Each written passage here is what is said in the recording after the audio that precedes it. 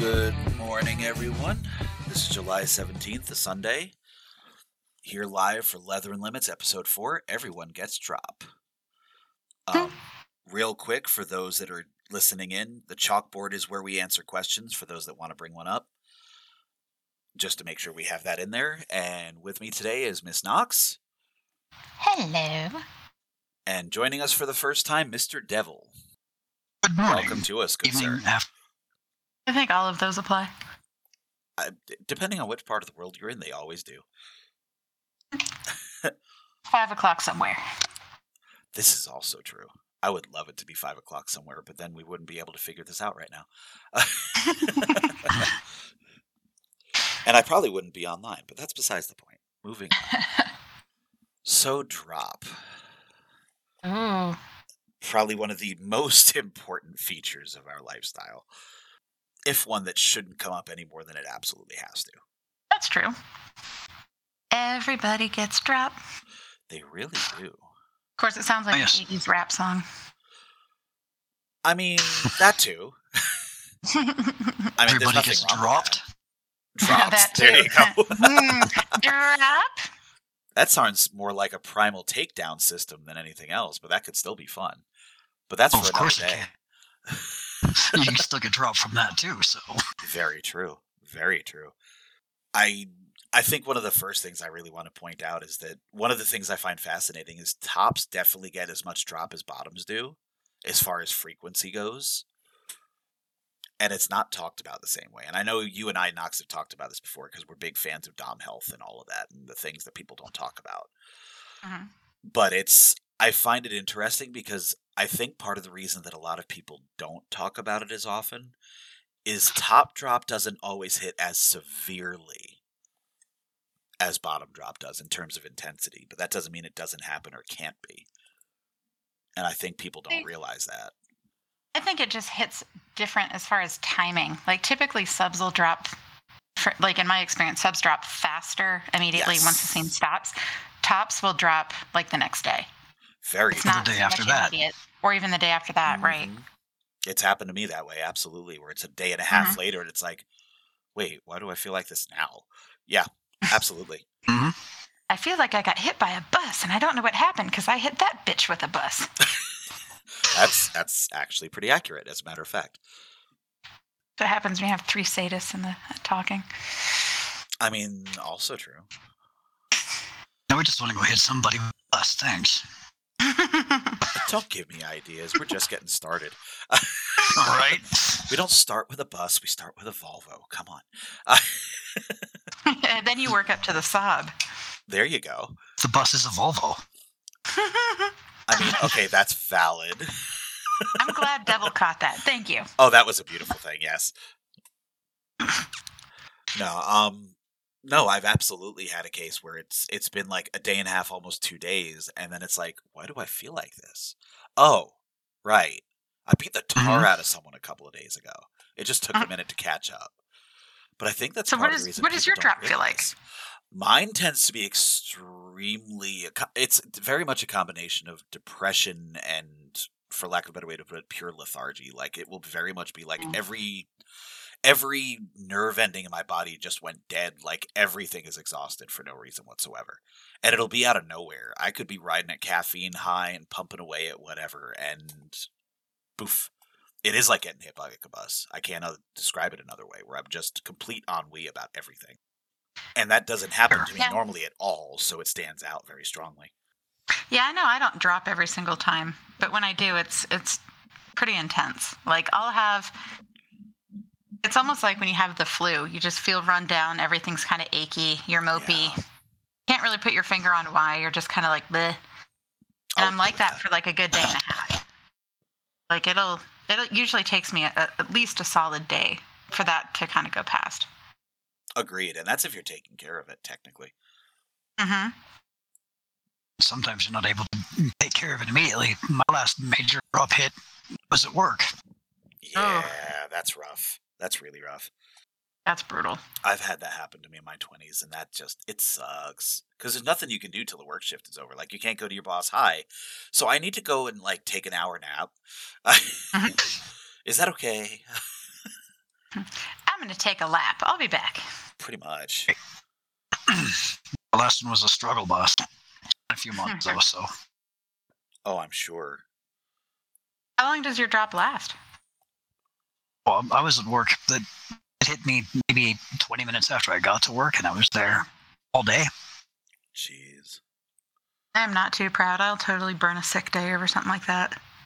If I'm able. If I could have, if I would have. I think it's worth it. I mean, because honestly, you kind of need that chance to recharge. I mean, it's so funny because, you know, and when you're on that left side of the slash, like we always tell subs, like, oh, make sure you hydrate, eat something, maybe watch a movie. And then when we talk to each other, we're like, the fuck is wrong with you? No, that's not wrong. It's really not wrong. Sometimes we need to take our own advice with that as well. We need to stay hydrated. We need to make sure we eat something. Find a place to relax. What are your go-to things to do for yourself besides relaxing? Well, for me, it's usually I will watch something funny, try to keep my mind basically focused and centered on what's going on. I keep myself aware so I know when it's coming. I know if it's coming. I start to feel the muscle aches and the body aches because mine, I do tend to slide. I will get quite into a depressed state. I can see that. I do watch it because, depressive states are. I always try to remain very self-aware to what my body's doing, how my body's doing, and my mind is doing, or my questions are lying within my head because I ask a lot of questions. Usually they're just to myself, but I'm asking a lot. I tend to play the scenes over and over again, looking for places I may have gone too far, or that's when it actually starts to hit. Did I go too far there? Did I break consent there? Did I, No, I think that's a good point. Because I think the other thing too is, like, as a sadist, I think drop does affect us a little differently depending on how we're playing. It's not so much the intensity, right? Because the intensity of a scene varies from person to person, and you can do the same activity 2 or 3 times, and one will be more intense than the other. Absolutely, but I think by far. Right, and I think as sadists, especially, the play tends to be a little more psychological as well. Yes. So I wonder if that doesn't just make it like compounds it, right? That's probably why it hits us so differently too, actually. Like, I'm sure some psychoanalyst is capable of, like, deep diving on that, and I'm not capable of that, and I won't pretend I am, but I have no doubt it's got to be related, because, I mean, it's more physically related for most submissives, because, you're literally beating the tar out of them, especially if it's super intense and you're cutting them open or letting them on fire or whatever. So there's physical trauma involved on some level physically. Sure. Whereas for us, that's definitely obviously not part of the package. It's the other end of it, so. This is definitely more psychological. I've always found mine was. Agreed. Yeah, they are intense, and we get fairly physical, especially because of my scenes will go a bit more. And to get physical. So even on the point of it, I'm not the one who's taken the beating, so to speak. Being impacted with hands or paddles or flogs or whatever else is around to grab, being tied down and choked, or else isn't told with what is happening. I'm just the one inflicting it, causing the mental mind fuck as I go through it as well. Yeah, I always do tend to take a step back after it, almost immediately that I do start to the scene. Yeah, that makes sense. No, that makes total sense. Really, though. I think that's part of the reason that it flies under the radar so hard. Because, I mean, again, it's, we talk about all the time that Doms don't even talk to each other about Dom health. Like, it's very much more like a frat boy system of, oh, suck it up, Buttercup, you'll be fine. And I get why we're like that. It's the nature of what we are and what we do and everything. And it really is. But it doesn't change that the negative capacities that we deal with are so not infrequent, but few and far between by comparison. But I think that means they're just that much more important to make sure that everyone is on the same page about them, even if we, joke about them when we're just hanging out, so to speak, as a group of a thing.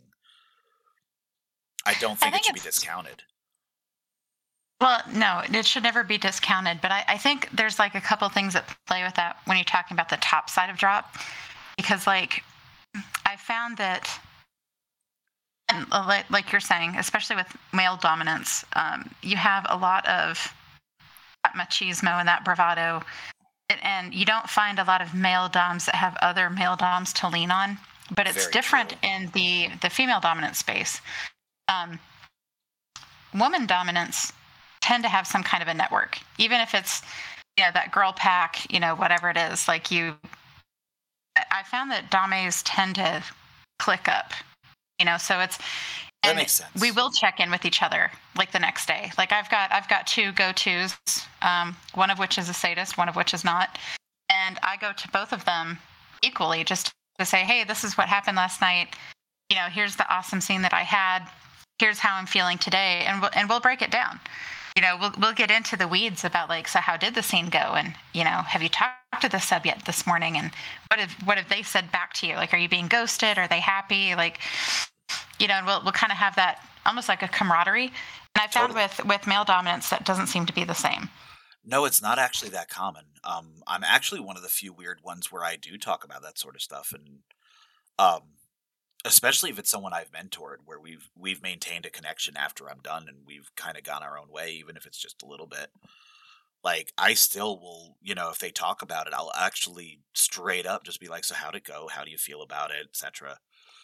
And I don't know a lot of them to do. And a lot of the Dom friends that I have don't open up like that. Don't even mention it. Half the time they don't even mention a scene other than to share. Like, oh, I wailed on her, or here's some pics, or... Which I get. I get that part of it, because we all do. We love showing off our work. But there's the other side of that we just kind of brush under the rug. Okay, well, how do you feel about it? Was it successful? Did you feel like you could have done better?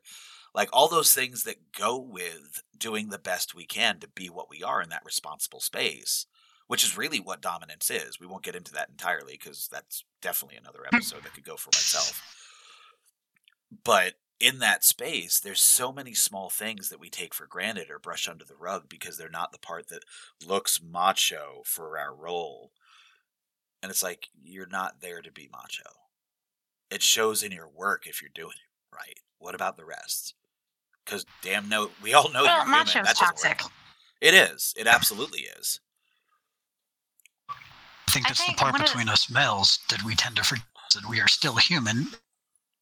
Absolutely nothing wrong with two guys actually sitting down with each other and this is what went down and this is how I'm feeling about it. I think it's normal. I think one of the hang-ups too is people also equate drop with performance.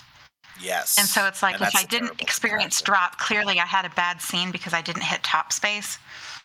And then they're like, well, I must not have hit top space because I'm not dropping, so I really didn't play that hard.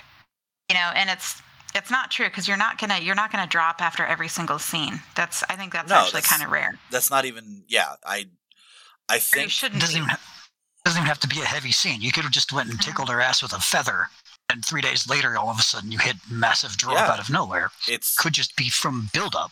It's all relative. Several scenes. Yeah. No, that I fully agree with, because that is something that I will say in the Dame space that you tend to see, that there's that one-upsmanship that starts happening. It's almost like trauma bonding, right? Yeah. Where they start one-upping each other, and here's how I played with my boy last night. Oh, well, here's what I did with my girl last night. And then it starts ratcheting up. And so I've had to be very careful that my go-tos, we don't do that. It literally is when one of us says, hey, this is how I'm feeling today, the conversation stops and all of us are like, tell us how you feel. And so then we get to where it's, are you okay with sharing what happened? And then it's, can I tell you about my night, or are we still in the feels about your night? We're all really good about checking in with each other that way. And it's morphed to me moving across the country. So now it's all virtual, even when we have these check-ins. So it's usually over text. But even locally, the couple of people that I have here that are my go-tos, obviously even within my house, I'm able to vent about that stuff, even to my slave, because she watches a lot of my scenes. And so when she gets to see me play, the next morning she'll always come up to me and say, how are we feeling? Is this a good day, or do you need an extra cup of coffee? What can I help you with? Which is great, because she's really good at picking up those cues faster than sometimes I recognize it in myself. So it's nice to have that unbiased kind of third party that's watching you watch yourself.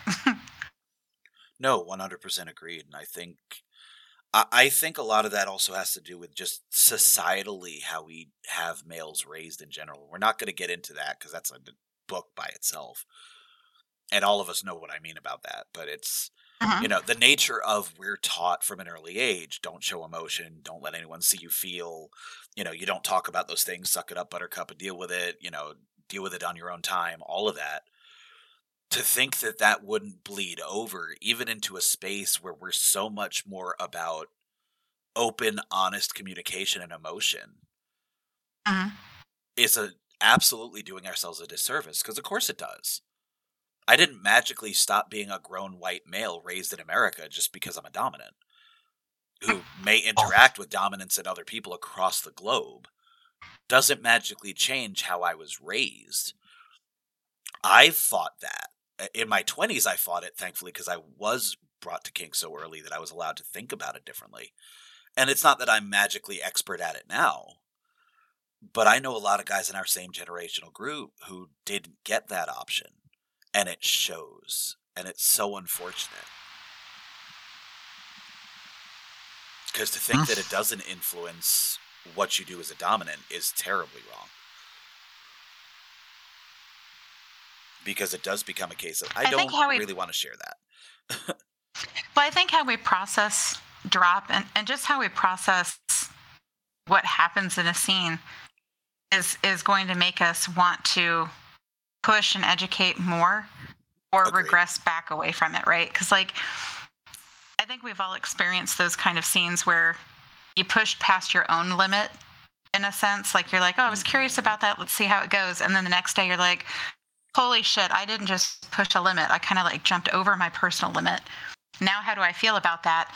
And I found people do one of two things. Either they're like, hell yeah, I'm all in, keep pushing. Or they're going to, for a time period, revert back and go, yeah, so I don't feel comfortable. I'm not confident dealing with that activity. So we're just not going to poke at that for a while. And you see them start to retreat a little bit. And I always get nervous when I see my friends doing that, because it's hold on. Why are we retreating? What happened? Are you shocked at your own depravity? Or is it just a matter of, your sadistic tendencies scared even yourself? Or are we talking about legitimate drop and you can't process it? I've talked more than one dominant out of or processing through that particular space of, they're discovering their own sadism and what levels they're in, and they realize that it's darker, more depth than they thought it was. And yeah, it's an absolutely understandable thing that their moral compass kind of rubs up against it. Hey, should I even feel this way? No, you're okay if you're healthy about it and recognize where it's okay and not okay. And this is where that whole, moral compass is the difference about a sadist versus a psychopath. It's very much a mentality focus. I enjoy the hell out of suffering of others. But at the same time, I don't actually wish the suffering of others in a general sense. There's a big difference. I don't actively want to go hurt people just because. Right. That's a little different. Would I enjoy the hell out of watching it? Sure. That's different. But that's the point. And a lot of new dominants and new sadists come to that, and they're still figuring that part of themselves out, which is understandable because society's taught them not to even think about it. Especially if they get older, like where we're at in our, upwards of 30, where we're a little more societally trained by then. So you have a little more to rub against. And it absolutely will cause you some drop. And it's oh, maybe this is a little too far. Why should I feel this way? Or no, it's okay. Let's talk about it. Mm-hmm. And I think it's just as important to be proactively trying to be a better dom with your fellow doms as it is to be a better dom about vocalizing it for yourself. Because you can't do it in a vacuum. It doesn't matter how good you want to share if nobody wants you to. It goes both ways. I would agree with that. As in being either the top for the scene or being the dominant, how often do you actually share your drop, moments of drop when you have them, with either the bottom you were seeing the other night or with your submissive? All the time. That's a great question. For me, it's all the time, but it's an absolutely great question, and I don't think enough people do.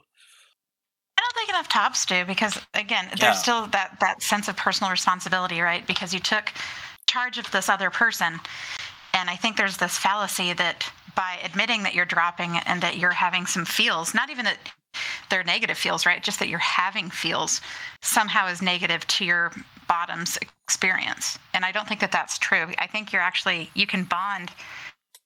Like for me, because I do play predominantly with male presenting people, I've actually had a lot of the guys tell me that the fact that I'm willing to share when I'm not okay, that they trust me more. Whereas when I play with women, it becomes like more of like a bonding type of thing, where they're like, "Oh yeah, me too." So it's like a sisterhood type of a thing. But definitely with the men that I've played with, I've had more than one guy tell me that they felt more comfortable playing with me again, especially if it was our first time, when I share with them how I felt the day after. No, I can appreciate that. 100%. Of course, this is all about building trust, is it not? Right. Mm-hmm. Well, I mean, that makes sense to us, but to be fair, we're all fairly active over 2+ decades. But I think younger people need to hear that too, that it is an important part of the process. Is we don't talk about the intimacy of a scene just so that it's at the end of the scene, you both go your separate ways and F it. Like, this goes back to rolling into aftercare as well. And the part of that is follow-up. Even if it's hey, can we talk for a minute? And I don't think enough people in the pickup play end of the arena do any of that because of, like you said earlier, Knox, the misnomer about how it affects whether or not you were performing right. And it shouldn't be about whether you're performing right. It's about how do you both feel about it. It's the connection that was built during the scene. It's not about how well it was performed. You could have, no matter what it was you were doing, you could have ugly crying while you were slapping the shit out of somebody, enjoying it thoroughly. Not about that at all. Right. It's about how you both felt. It's how you both perceived what was happening yourselves in your little bubble at that. Well, and I think it's important to remember that more often than not, drop doesn't happen because of a bad experience. More often than not, it happens because of an intensely good one. So, if anything, you should be looking at it from another perspective. Like, maybe you let loose on an impact session with someone who you're a regular partner with, and you just went to town, and you were just in it, and you went to full top space, and you lost yourself for a minute just in the glee of watching the colors and everything else, and you just ratcheted into it really tight. So in a couple of days, you just kind of hit that wall of, I really had an intense moment. That's not a bad thing at all. No. But we just associate it a certain way, and we shouldn't. Especially in the top end of things versus dominance. Well, and I think even for submissives, like or bottoms, because I use those interchangeably a lot. Right. I think it's very much the same. But I think, kind of like what we said earlier, drop is expected from the sub side. It's not always expected from the top side. I'll agree with that. It's certainly more surprising as well. Right, because it's like whenever we talk about aftercare, it's almost always focused on, the bottom or the submissive. Like, what kind of every negotiation, right? What is the aftercare that you need? It's been very few and far between that I've had a submissive ask me, what kind of aftercare do you need? And usually it's the more experienced players that I've encountered. Yes. Or they're typically like more service oriented when they ask that. Mm-hmm. And it's really interesting because I had one of my long-standing play partners was really great at saying very clearly, my aftercare can wait. Can I attend to you? I want to make sure that you're okay before I engage in aftercare, because then I can relax knowing that you're okay. And I was like, shouldn't that be the other way around? And he was like, no, because to me it's an act of service. I'm continuing the scene by focusing on you. And so that when you tell me you're good and that, you feel fine, then I get to actually relax and process, and I can have my aftercare. And I was like, wow, that's unique. No, I'm totally. One thing I've tried to integrate with aftercare is integrate my aftercare for me into aftercare I'm providing for either my sub or for the bottom. I that into the negotiations as well, is that this is what I need throughout your aftercare for me. Fine. Greet it through. there's certain things I will do through the aftercare that are for me. They benefit them as well, yet are for me. Way.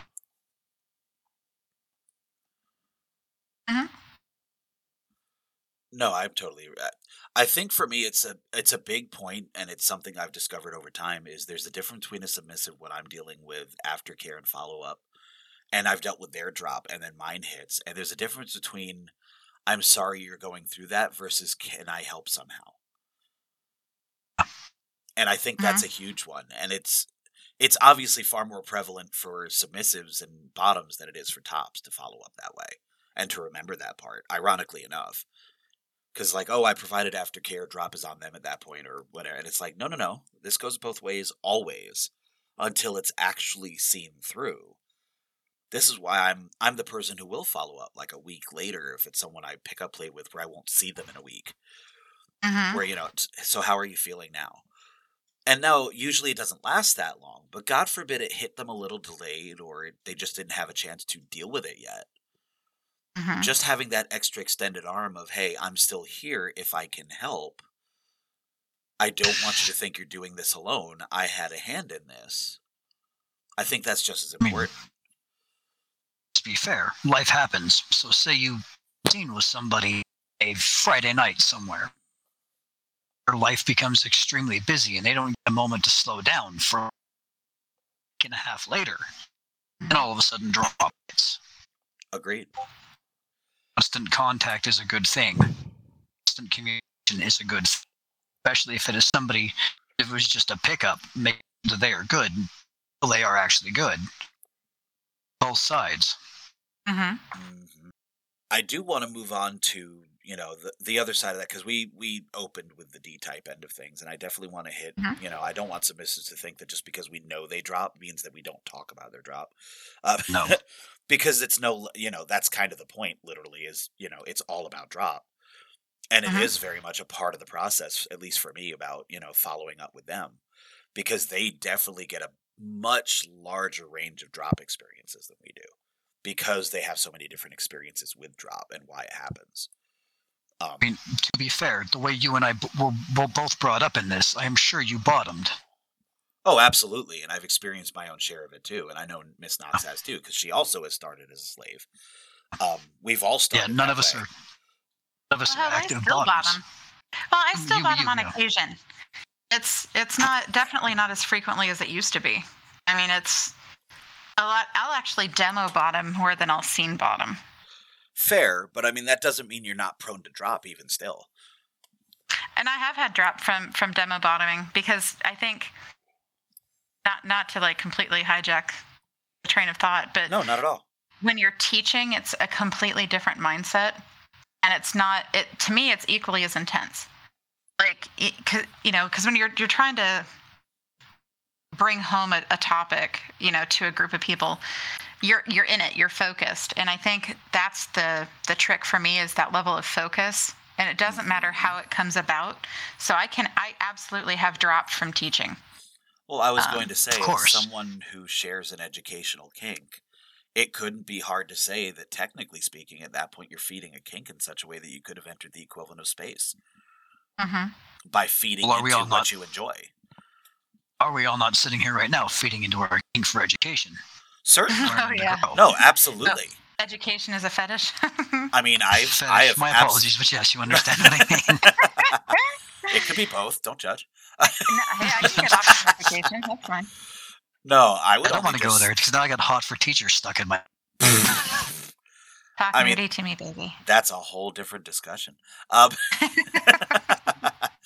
No, I would only just as far as to say, like, it is in that case, like, even as a demo top, I have absolutely had drop afterwards because I was in it for the minute. That's kind of the point of drop is you are in it for the minute, whether you're topping or bottoming. It's just about how it takes its form afterwards, not about whether or not it can happen. And, people talk about the endorphins and the adrenaline, and we're going to talk about the physical aspects of drop as well here in a little bit. But as far as for the bottom end, I think the range is specifically because the intensity is based on a much larger range of things. Because for them, it's about the experience of what they're having done. as opposed to like we were saying, like the top end of it where it's much more psychological. For them, it's more physical. So it is a range of physical injury, physical beating, fire, cutting, suspension, whatever particulars it may be, sensation deprivation, fear. And all of those take their own form. And I think they probably all produce their own version of drop, or can anyway, depending on the person and where their limit points are. So you can take the psychological side out of the sub-drop here because, some pretty wicked fucks sent their heads spinning into space in ways that were imaginable. So they have a very heavy psychological side to it as well. Just on the different side of it, they're receiving, not giving. No, I'll agree with that 100%. I mean, I know when I was bottoming regularly, I do feel that my drop was more intense. But I think it's because you give yourself more permission to let go, in a sense, whereas as a top or a dominant, I don't think we give ourselves permissions to let go. Not in the same way, because we're all still very tightly controlled, even in a scene, right? I'll agree. We're all wound tight. I don't know of any dominant that's not somewhat high-strung. Type A all the way. As I sit here and raise my hand. No, but I mean, and I don't even mean like type A, because I've met a lot of dominants that aren't what I'll call a stereotypical alpha. Yeah, they're quietly dominant. No, I'll agree and those ones intrigue me more.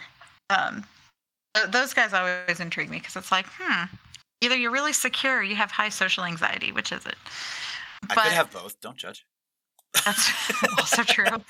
I mean, I make the joke about alphas, but I'm very much a type B over a type A all the way myself, so I understand 100%. See, and I'm not. I am like so type A, it's kind of disgusting. Like, I actually have to check myself mentally to be like, okay, now you're straying into crazy town with how type A you're getting.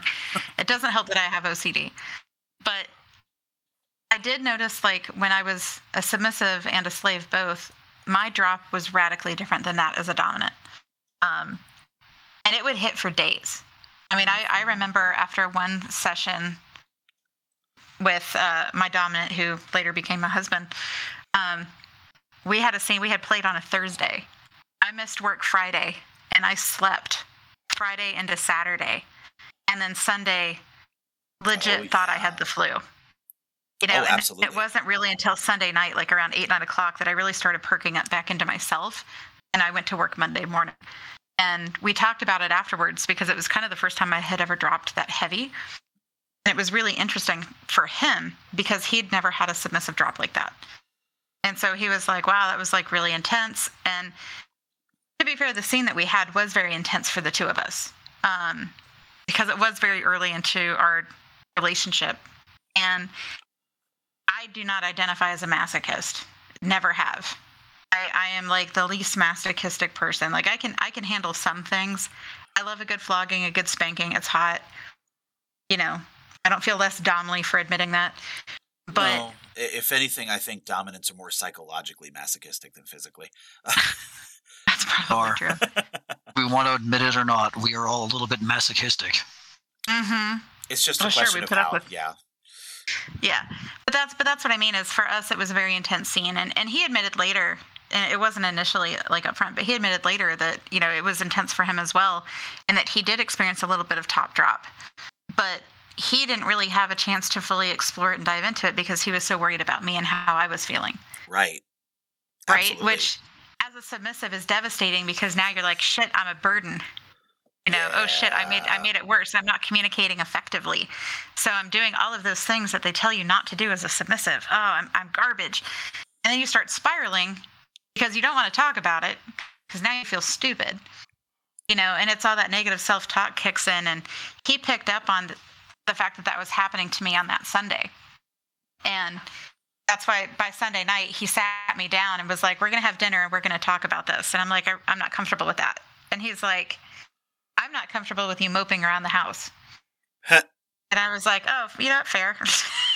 No, absolutely. When you put it in common sense terms, sure. How dare you make sense about this?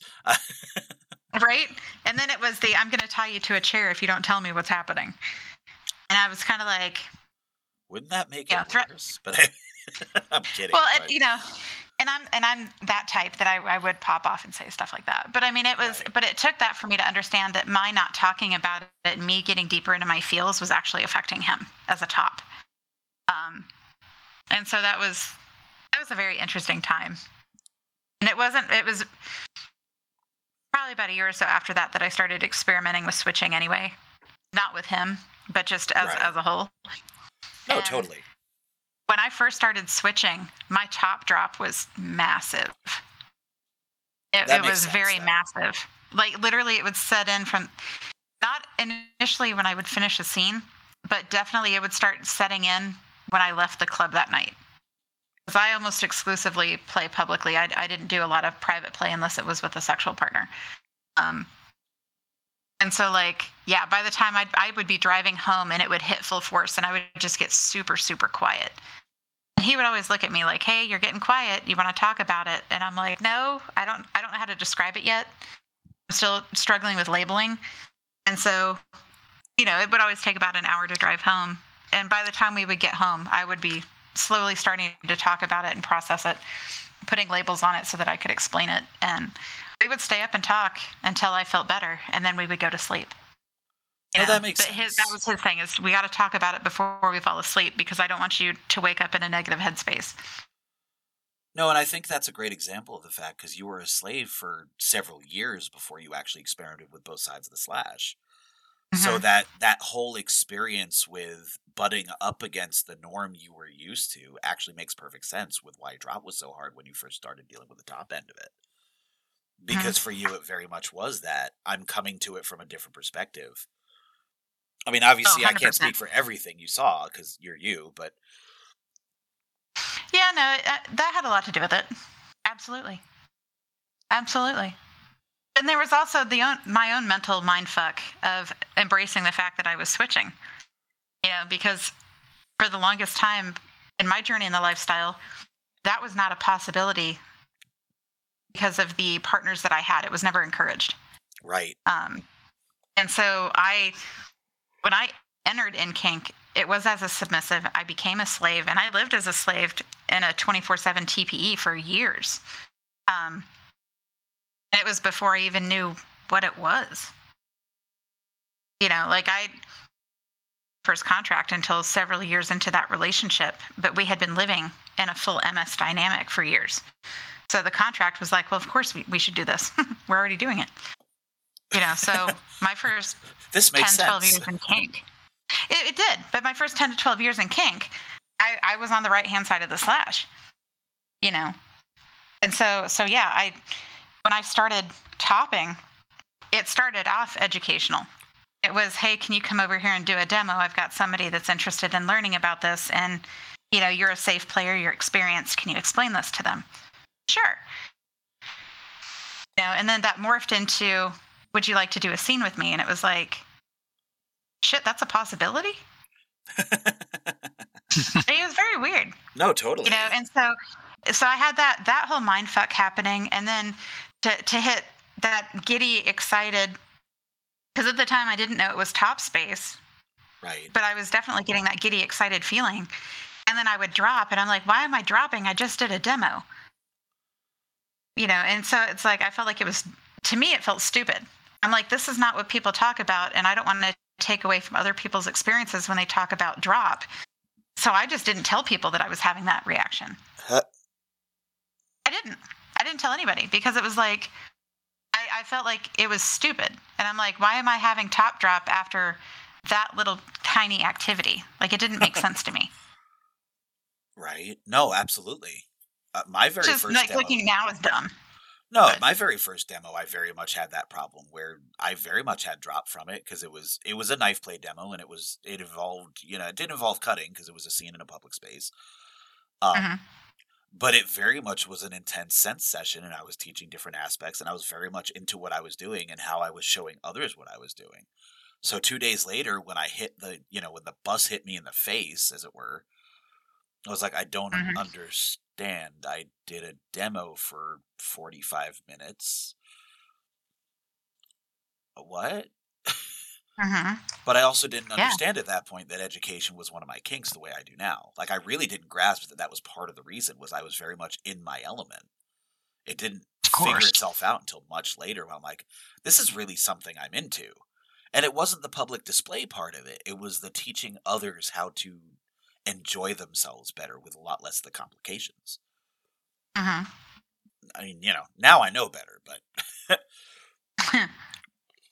this is a thing. Yeah, it is.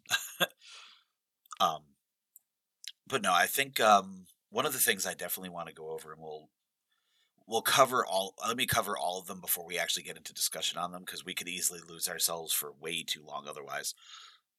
But I know I've personally experienced a lot of these as far as with sub-drop specifically, and what I've seen happen in terms of symptoms and how it can look and all of that. Because we've talked about the D-type side of it and how it can feel.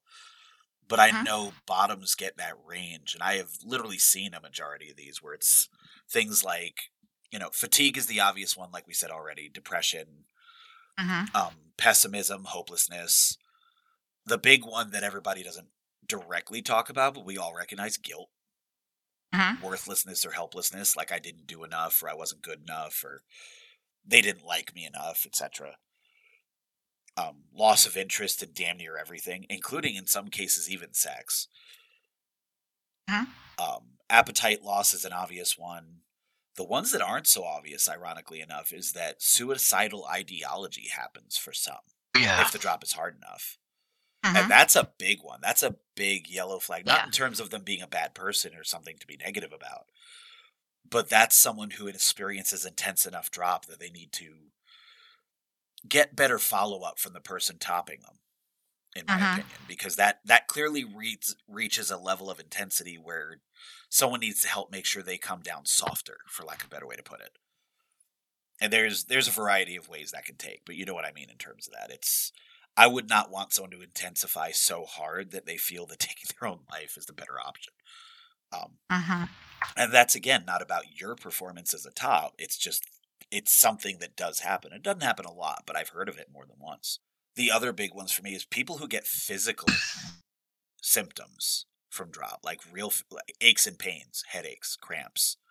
I knew one lady who I had as a demo bottom there for a couple years in my early 20s. She would get digestive problems for a week after a really hard drop. Oh, yeah. I felt that one. So bad. So bad. I've had that. The other big one that I find ironically enough, is irritability. Absolute irritability. And sometimes by itself. God, I thought it was just because I'm a bitch. No, sorry. It's not that simple. There goes my dominant archetype. God damn it, Dartax. Giving away my secrets. Right. No, I personally have had that one a few times where they're just snappy as hell. And that will be the only symptom sometimes, too. It's like, I don't understand why I'm like this. Especially for someone who normally isn't. And it's almost amusing. Like, I've never, joked with them about it because I don't want them to ever think it's funny that way. But it's amusing in the retrospect. Like, you know what? That actually makes sense. Because it's opposite of what they normally would do anyway. The other one that I find, ironically enough, is not talked about as much or commonplace as people think, is concentration. Specifically remembering details and decision making. Which already sounds like something, especially considering submissives already usually have trouble with that particular arena. Not all of them, but many of them. Which is the whole thing with, dynamics and everything. But I find it ironic that they actually feel a more intense form of it sometimes as a form of drop. Where they literally can't decide on anything. Anything. How do you make a peanut butter and jelly sandwich? Oh God, here we go. But how? Which side do you use to spread the peanut butter with? Yeah. I mean, it sounds silly, and it really does sound amusing, and it is in its own form. But when you're dealing with it, and you have a sub where it's happening, it really isn't. Yeah. It's a little more unfortunate I need to make sure I take care of this, because they're so incapable in that moment. And it really isn't their fault, obviously. It's not something they controlled. Technically, it's your fault if you want to be absolutely in the technicals about it. Like bare bones, yeah. Yeah. But it's interesting how many different forms of severity drop can take. And I don't think enough people realize that it can take so many more forms than just, I don't feel good right now. Or I just want to sleep for 3 days. Well, yeah, but just because you experience drop in one way one weekend doesn't mean like it's not going to hit you in a completely different way the next time you play. Also, because you may because I've had that personally, where you kick ass scene, everything goes great. It's definitely not because anything went wrong or bad or sideways, and just the next day you start feeling run down. I've had gastrointestinal upset, which is not pleasant, and then it morphs into, it morphs into a headache, and then morphs into just feeling kind of nauseous and lazy and blah. And then the next time I'll experience drop, and it is that disinterest. I feel mostly fine, just a little run down, but I'm just not interested in doing jack shit. And so sitting in a chair for 6 hours fucking off online was just as therapeutic and centering for me as getting out in the open and going running the week before was after the physical drain, right? Like it really is not specific, and it's definitely not specific to the type of play for me. Oh, it definitely for some people. I know for some people it's very play specific. Like I've met some submissives that after heavy impact, they like to recuperate one way because their drop is a specific way. And then I've met that same submissive after a different kind of scene where it was more like psychological or objectification. And so their drop hit them completely different. And it was just based really on their headspace and how they entered the scene and the headspace when they came out of it. I'll agree with that. I've seen that a few times too, where Mm-hmm. it takes different forms based on. It doesn't happen to everybody that way, but it definitely has people where they follow a pattern. That is absolutely happening. Mm-hmm. The one I saved for last for a reason. I think it's the one that goes under the radar so hard because it's not the same as many of the others. Some have nicknamed it the Guilts, but it's best known as paraphilic drop. Yeah. And that's a very specific thing. And I find it amusing, and it's amusing is the wrong word. I find it fascinating because whereas all these other drop forms have so much negative connotation to it, whereas paraphilic drop usually is a super intense sexual arousal, followed by an intense level of guilt about why. And both of those things are unfortunate to me because it's, as far as I'm concerned, the paraphilic form is just another form of drop to me. I think it should be treated equally with everybody else. And I certainly don't think anyone should feel remotely like there's something wrong with them because it happens that way. The whole nature of what we do, like literally the nature of BDSM and kink, is exploring sexuality and sexual freedoms and what makes us tick. Mm-hmm. It should not be ever considered abnormal for someone to suddenly find that a scene was so intense that they become sexually hyper-focused. Like, why would that not be a normal thing? I mean, maybe that's just my particular perspective after looking at it for so many years, but for someone to get intense arousal from whatever happened makes sense to me. Mm-hmm. It doesn't matter how mild the scene is. And I've seen people who have super mild scenes have this happen, where they just absolutely need to screw the hell out of somebody as part of their aftercare. Because it really is their form of drama. But that's because it's a true fetish. Right. Exactly. That's the thing. That's the definition of true fetish. It is healthy. And I think what you're talking about is they're conflating guilt and shame with that specific activity. Right. And I think that contributes to it too, because I call it buyer's remorse. And it's when you wake up the next morning and you're like, holy shit, I did that. Holy shit. Should I have done that? Did that. Yeah.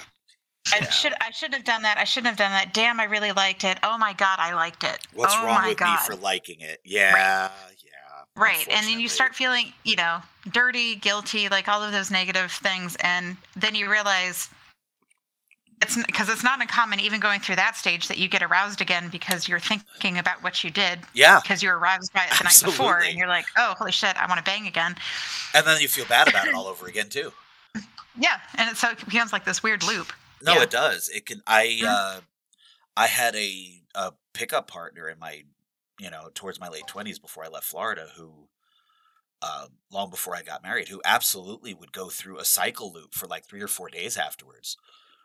Where at the time I wasn't with anybody else anyway, so it worked out because I would basically be shacked up with her in her house for the next 3 days. Just because I wanted to be there in case it turned into something else. If it morphed into a more severe issue in the process, which is, because she would absolutely feel these terrible guilt sensations. She was relatively new to kink, which is probably part of why it was so much more intense. But it would absolutely go through the cycle, and she'd feel terrible about it, and why do I feel like this? What's wrong with me? And then thinking about it would make her turn right into the paraphilia all over again. And it would just become this back and forth, and I wouldn't necessarily just feed it. I would make it a point to sit down with her and spend time with her in normal, everyday stuff and get her feeling normalized and reassure her that the guilt is not reasonable, that it is okay to feel this way, that there's nothing wrong with being hyper about it. And it's just okay. Yourself. It's just as okay to feel that guilt. You cannot deny the emotion that it is when it is there. It's about recognizing it and letting it ride through you and pass out the other side, not get caught up and bunched in instead and hold you down. Because of course it's that we especially in Western culture, we have so many taboos and hang-ups about anything sexual. So it is very natural to have guilty feelings come up, even if you don't feel that way yourself anymore. Like some subconscious part of you still remembers when your mom said, don't do that because it's not appropriate. Or, you don't do that because. Or when your dad teaches you don't do that with other people. Or whatever it might be. The 1,000 different taboos and things we've learned are hang-ups in the Western world. Not to say we're the only ones that have them. It's just the ones that we recognize the easiest to speak about here. Everybody's particular cultural taboos are theirs. And there's nothing wrong with any of them that way. But, of course you're going to feel a certain level of guilt butting up against them. Especially when it's new. When you're still not used to it yet. Because some part of you remembers being told this isn't okay. And you do, I think, need somebody to help you walk through that path sometimes. To remember that, no, this is a very normal part of your personal sexual journey. And you need to learn to recognize that there is nothing wrong with that, regardless of how it looks, if it's ethical and safe. And you should never feel like there's something wrong with you for it. And it's freeing. It's absolutely freeing for someone to come out the other side of that and realize that that is what they are, and they can begin the rest of their journey in earnest. I agree with that. But again, it comes down to basic communication. It does. It absolutely does. So to round out the other side of this, the other part I definitely want to talk about, at the very least, is treatment. Because aftercare is the obvious part, follow-up and conversation's the obvious part that we've talked about already too. But I'm curious about what you two have done or heard of or tried with other people in terms of treatment for drop. Besides the obvious eat something, hydrate, talk about it. I had one once. She literally crawled into bed and stayed there for 3 days. I would text, I would see how she was doing, basically get brushed off, and he'd basically gone into a depression cycle and stayed there. So quite literally out of bed, into the shower, her out for a movie and a walk. All of a sudden she went, oh, hey, look, I feel better. So your whole I want to stay in bed and just ride my drop doesn't work, does it? No. No, it's not something you just ride out, unfortunately. It just doesn't work that way. It shouldn't. I've seen mild drop work that way to a point, but even then it worked that way because there was someone following up with them, and it was mild enough that was enough. See, for me, it's always been a matter of let's get up, get moving, and get into the sunshine. There is something therapeutic about sunlight, and that's pretty standard common knowledge. But to be able to talk to somebody and say, "Hey, listen, let's go do," even if it's just sitting on a sunny rock somewhere, right? Let's just sit there and then let the dialogue happen organically, because I've found in situations like that, that's usually when people start talking. They're more comfortable, they're more relaxed, laid back. Hardest part is getting them up and out of the house. Very true. It is. I mean, if that's an option, if it's one of those situations where getting up and leaving the house and going outside is not an option, cleaning has always been my go-to. Cooking would be the other. Yeah, well, because cleaning is, because it's movement, and it's not necessarily working out. Because to tell somebody, hey, let's go run on the treadmill, I'm fucking lazy. I'm not going to do that. I'm not going to ask you to do that. Whereas going for a walk together is not as bad. Or even if it's just, hey, let's go walk around a mall and window shop, or something stupid like that, innocuous behavior. But if it's in the house because you can't go someplace, I will. It's like, here, can you help me hang this shelf, or can you help me do this? And you just naturally start talking as you're moving around. Cooking is always a great thing. I think most people can bond over cooking. Even if they're not the ones helping you cook, they're just in the kitchen with you. You just naturally start talking. And I find that doing those kind of activities doesn't make the person feel like they're on the spot, like you're interrogating them. Well, so it's like, hey, let's talk and really drill down to how you're feeling. And, are you okay with everything that we did? Is there anything that, you're not happy about? Are you having buyer's remorse this morning? Let's talk about that. And that way it's not judgmental and it's not accusatory. It's very neutral. It's outside of whatever dynamic you have, And I think that's healthy. You need to have those downtimes. Well, and I think a lot of that falls under the same kind of umbrella, which, whether it's exercise or cooking or just taking a walk, you're still getting up and doing something, whether you want to or not at the time that you start. It's whatever form it may take. Maybe you're into yoga. Maybe you like reading. Maybe you like journaling. Do something with yourself instead of just sitting there in bed doing nothing. Mm-hmm. And I think that's a huge one. And to be fair, there's some science to that too. And it's part of the reason I was bringing up treatment in the first place. Like going out in the sunshine is a very common, well-known, answer to drop. But there's a science to that too. And it's vitamin D that you get from the sunshine. It really does help when you're dropping. It's the side of it we don't think about, but it absolutely has an effect. And there's a reason it has an effect. It's not just, it's pretty because it's bright. Right. I've heard of people that will take fish oil and vitamin B supplements when they drop for the same reasons. Because it absolutely hits their energy plateau differently. And it helps them, keep up when they're dropping down so they're not as far. Even if it just mitigates how severe it is. Hydration and eating, like we've said before, the obvious ones. But also with that goes the other side of that. And it's something we as experienced dominants are familiar with. And we talk to others about is not being intoxicated when playing in any capacity, being under the influence whenever possible. Specifically, it doesn't matter what form of substance it is. And it's not that I don't say you can't do those things, but I would not recommend doing them when playing with someone, especially a new partner. Because it absolutely can cause you to drop far more severely than if you don't. And that's a big reason by itself, aside from the obvious impairments and judgments and everything else, which is the primary reason we talk about it. It absolutely has an effect on drop too. Definitely. For the same reasons antacids work for those that have a variety of tummy and other physical ailments, You said tummy. That was cute. Yeah, well, I do have kids. I say tummy more than I say stomach more often than not in a day. Chocolate is another one that, once again, sounds like an aftercare routine that would be obvious. That's a legit thing. It is, though. It's straight up a legit thing. Well, and it's the same thing like sunshine. Like, we consider it part of natural aftercare for a lot of people, but there really is a reason. And a lot of it has to do with the oxytocin levels involved. Yeah. It absolutely mitigates that. And it sounds like something like we don't really need to worry about it. People love chocolate.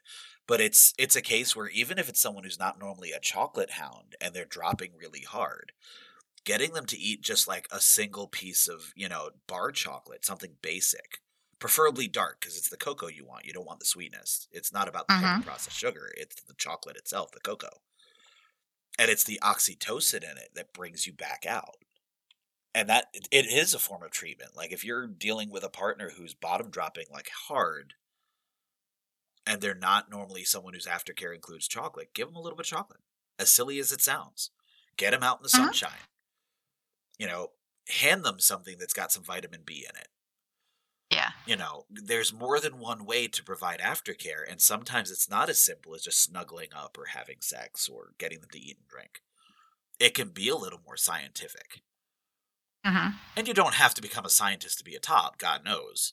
But it doesn't hurt to remember those things, because they do help. And keeping them I in the think back of your head sometimes, I think, helps. Just having them as a part of your it's toolkit. but it's more than that. Like to me, part of risk-aware consensual kink and being a responsible anything in this lifestyle, you have to educate yourself. Agreed. And if you don't educate yourself and keep learning, don't just read a couple of articles and be like, oh, I got this. Like even now, I've got 20 years in this lifestyle, and I still read articles aimed at new people because things change. Oh, Techniques absolutely. change, theories change. Like, yes, people understand serotonin, oxytocin, that kind of stuff, but people don't understand the impact. Right. And like when I came into kink, it was absolutely drilled into you to be responsible. You had to know all of these terms, all the terminology, right? And in the damn near 20 years I've been in kink, that's evolved. The terminology has evolved. And I catch myself sometimes hearing something and I'm like, oh, what is that? And then I start reading up on it and I'm like, oh, I actually know what this is. Neat. Let's see what this theory is about. And I think that makes everybody better. You just have to keep exploring. Otherwise, you're like a weird little mushroom in the dark, and it's sad. That's a description, but it's true. If we can't evolve with the lifestyle that we live in, this lifestyle evolves daily. No, I agree to be able to with evolve that. physically and emotionally, communicatively, to be able to pay attention to yourself and others and understand where you are, because it changes daily. Nothing remains the same every. Right. No, I agree with that. I mean, it's the little things like that that people do take for granted, though. It's, people have heard me make the joke about if you've read BDSM Wiki before, and don't get me wrong, it is not what I would recommend as your first primary source of information. But for those that don't have access to regular information, it's at least a starting point that's better than nothing. And I do not say that lightly, because it at least gives something. And while, yes, it is a wiki, and yes, it is, free form edited by people with perspectives and opinions, there's some good data in there. There really is. No, I wouldn't recommend leaning off of that forever. I would definitely go and figure out ways to get better tools. But for those that don't even have like a hammer and screwdriver, so to speak, in the equivalency in kink yet, it gives you something to start with that has something. Like, there is an article section on Drop there that lists like treatments and forms, and it even talks about paraphilia. Not very in detail, but it's there. It's better than not having it. You know what I mean? That's true. As opposed to not having it at all.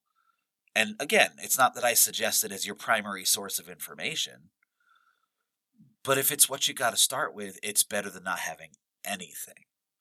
And that goes back to needing more and always evolving.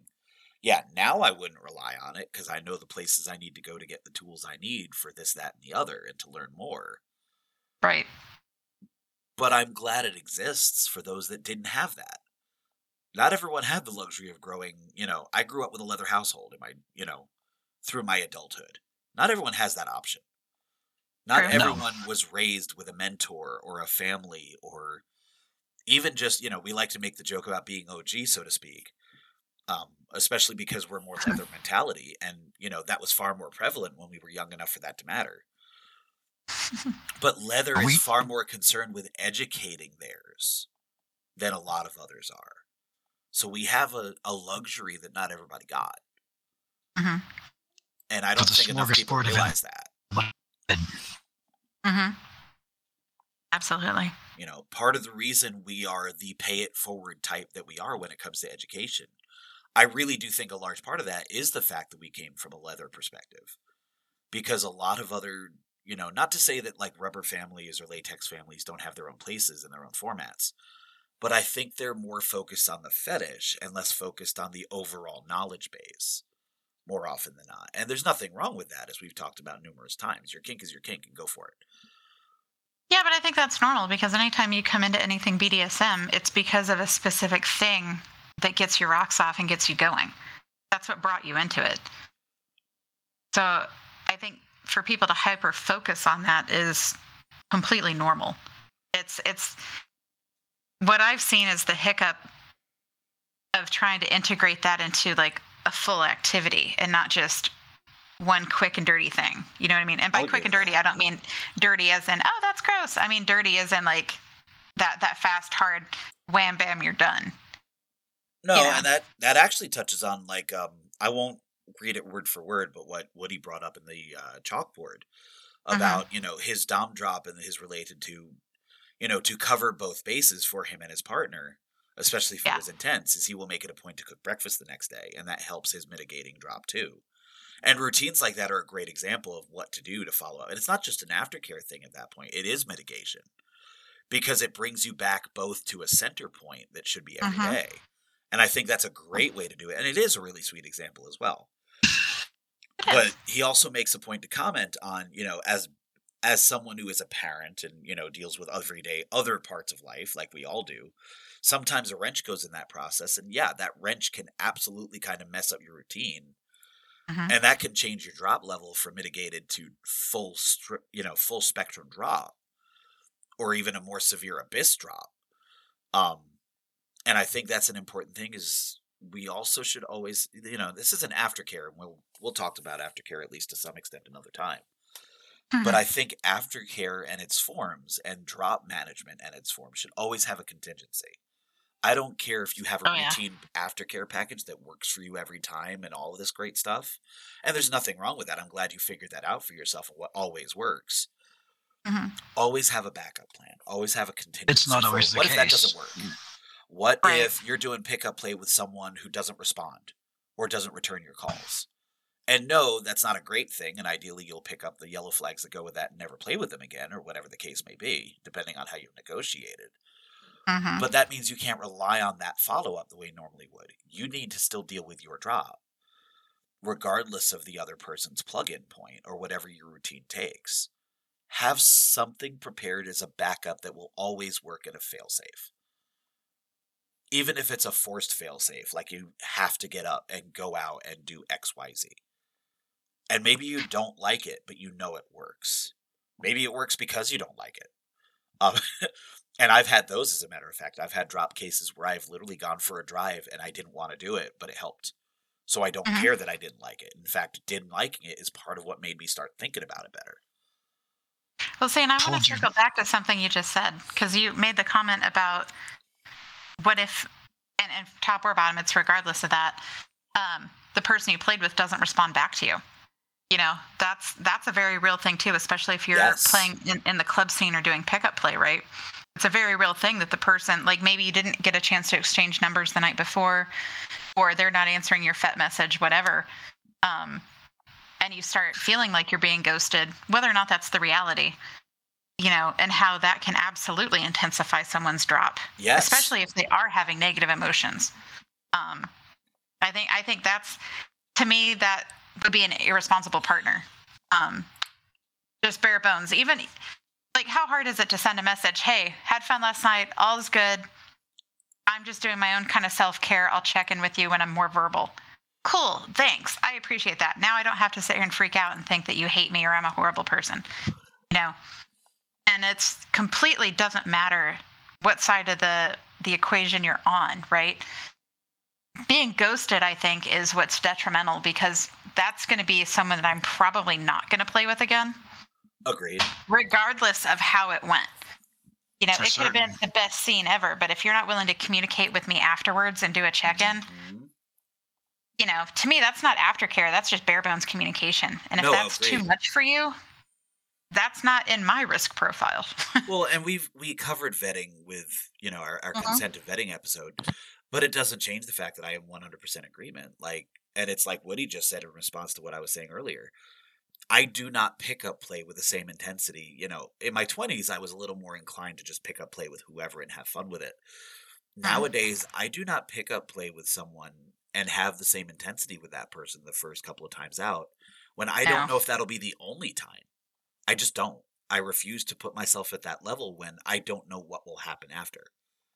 Now, if it becomes episode 3, episode 4, episode 5, and we've been talking and it follows through, well, that changes into a more regular play partner, and obviously that's different than pickup play at that point. But for my very first negotiation with someone in a pickup scene, where I don't know the person before that, other than by a little bit of vetting with each other, I am absolutely careful with how deep I'm going to go. And I usually tell them that up front. Just so that they understand, like, this is not going to be super intense at first because we don't know each other yet. And I'm not going to, I'm not going to tell them that I'm expecting them to ghost me because that's both unfair. It sets up a situation where they're already pre-inclined to think you're not going to think highly of them. And we won't get into that, but it's not something you want to do to someone. But I am not going to play at the same level and put myself in a position to hurt myself with an unreliable variable. That's not fair to me or to that other person at that point, really. And it's unfortunate that I hate using ghosting as the example, but it's a great one because it's not just a kink thing. That is a universally terrible yellow flag in the dating and social connection scene in general that's become prevalent. And it's not something I want to get into in detail, but it sucks. And it's stupid. And it's toxic as hell. I mean, I'm all for appreciating if someone is so vilely toxic that you have to force yourself to walk from them. 100% understand that, and there's nothing wrong with that, ever. But that is not the same as ghosting someone to me. No. Those are two different things. I'd agree with that. And it's not the same. If you ghost people just because it's easy for you, the problem is not the other person. If you ghost someone because it's the only option you have left for yourself, that's different. At least to me. I don't know. It screams attachment disorder to me. Right? Well, I think if you're to that point where you're going to ghost them, you should sit down with them. That conversation as to, hey, this is where I am. I'm ready to cease all communication with you because this is how I am feeling about the situation. It may be hard, and it may be a terrible conversation to have with somebody. This all then tells back to the solid foundation of what it is that we do. Communication. Ghosting somebody is a massive lack in communication. It doesn't matter on that level. If the other person cannot understand where you're coming from at that point, at least you kept your side of the street plausible and accountable to yourself. And to this point, this is what I am doing. Simple. I usually just equate it back to the days when I did anything remotely like dating via texting, and I miss the swipe culture days, and I think I'm very grateful for that, honestly. Fuck all of that and a bag of dicks. But the way I used to treat things, and I always told people that I expected the same back, is if you reach the point where you're just not interested in each other and you stop talking, then you stop talking. And no, that's not great, but that's at least honest communication of, okay, obviously the conversation died and that's that, or I don't want to talk to you anymore. Okay. It's just a simple sit down and be like, this is where I am. Hint at that point, and you block them because they don't take a hint, that to me is perfectly valid and not the same as ghosting someone. Because you have tried to be a civil grown-up with each other. And if the other person is not meeting you at the level of maturity you should expect as a communicating adult, then yeah, if you need to block them to shut them up, that's different. Because that's that person not letting it go. You set your boundaries and you set them clear. Right, exactly. If I have done everything in my power to be a concise, communicating adult, and I've made it clear how I feel, or don't feel, you're allowed to feel the way you feel about it. Like it's not like you're not allowed to be upset if it's something that bothers you. Sure. But you still are expected to be a grown-up in return. And it's allowed to feel my feelings. But we're allowed to feel our feelings, and we're still supposed to respect everybody else's feelings as well. That's how they feel. This is how I feel. They don't combine. That's not your problem. It's yours. You need to fix it. Your feelings are not their responsibility. Exactly. They cannot help how you feel about something. Now, obviously, yeah, when you get into something more intimate, that becomes a bit more complicated and it's more involved and cross-sectioned. But for someone you're just talking to at a nominal level because you haven't even met yet, or haven't even gotten past the first date stage, or the equivalent, or whatever your particular form view of it is, coffee dating, they are not responsible for your business. You are, whether you like it or not. You are still supposed to be a grown-up dealing with another grown-up. That is your issues to go. It's like we say in poly about you police your own shit. And you do. And it's not because the other person can't be supportive if they're into that and your partners and all of that. There's nothing wrong with being supportive, but that's not the same as you still have to handle your own bullshit. It is not someone else's job to coddle your feelings. It is your job to coddle your feelings. And if that means you have to stop acting an ass and be a grown-up and put on your big boy pants and go deal with it and have your tantrum alone, go do it. Okay? I don't care if you feel like you need to be spiteful for a minute. You know what? We're all grown-ups. We're all human. We have our moments. Mine happened to involve slaughtering innocents in a video game to take out my particular angers. If I'm just feeling spiteful and I know it's unhealthy, I'll go find a way to cope with it that doesn't involve making other people feel bad. Because it's not their job to mitigate how I feel. It's mine. I'm allowed to not feel good about it. It isn't their job to take care of it. And I think that's the part that matters. You have to own your own shit. Exactly. That's what it is.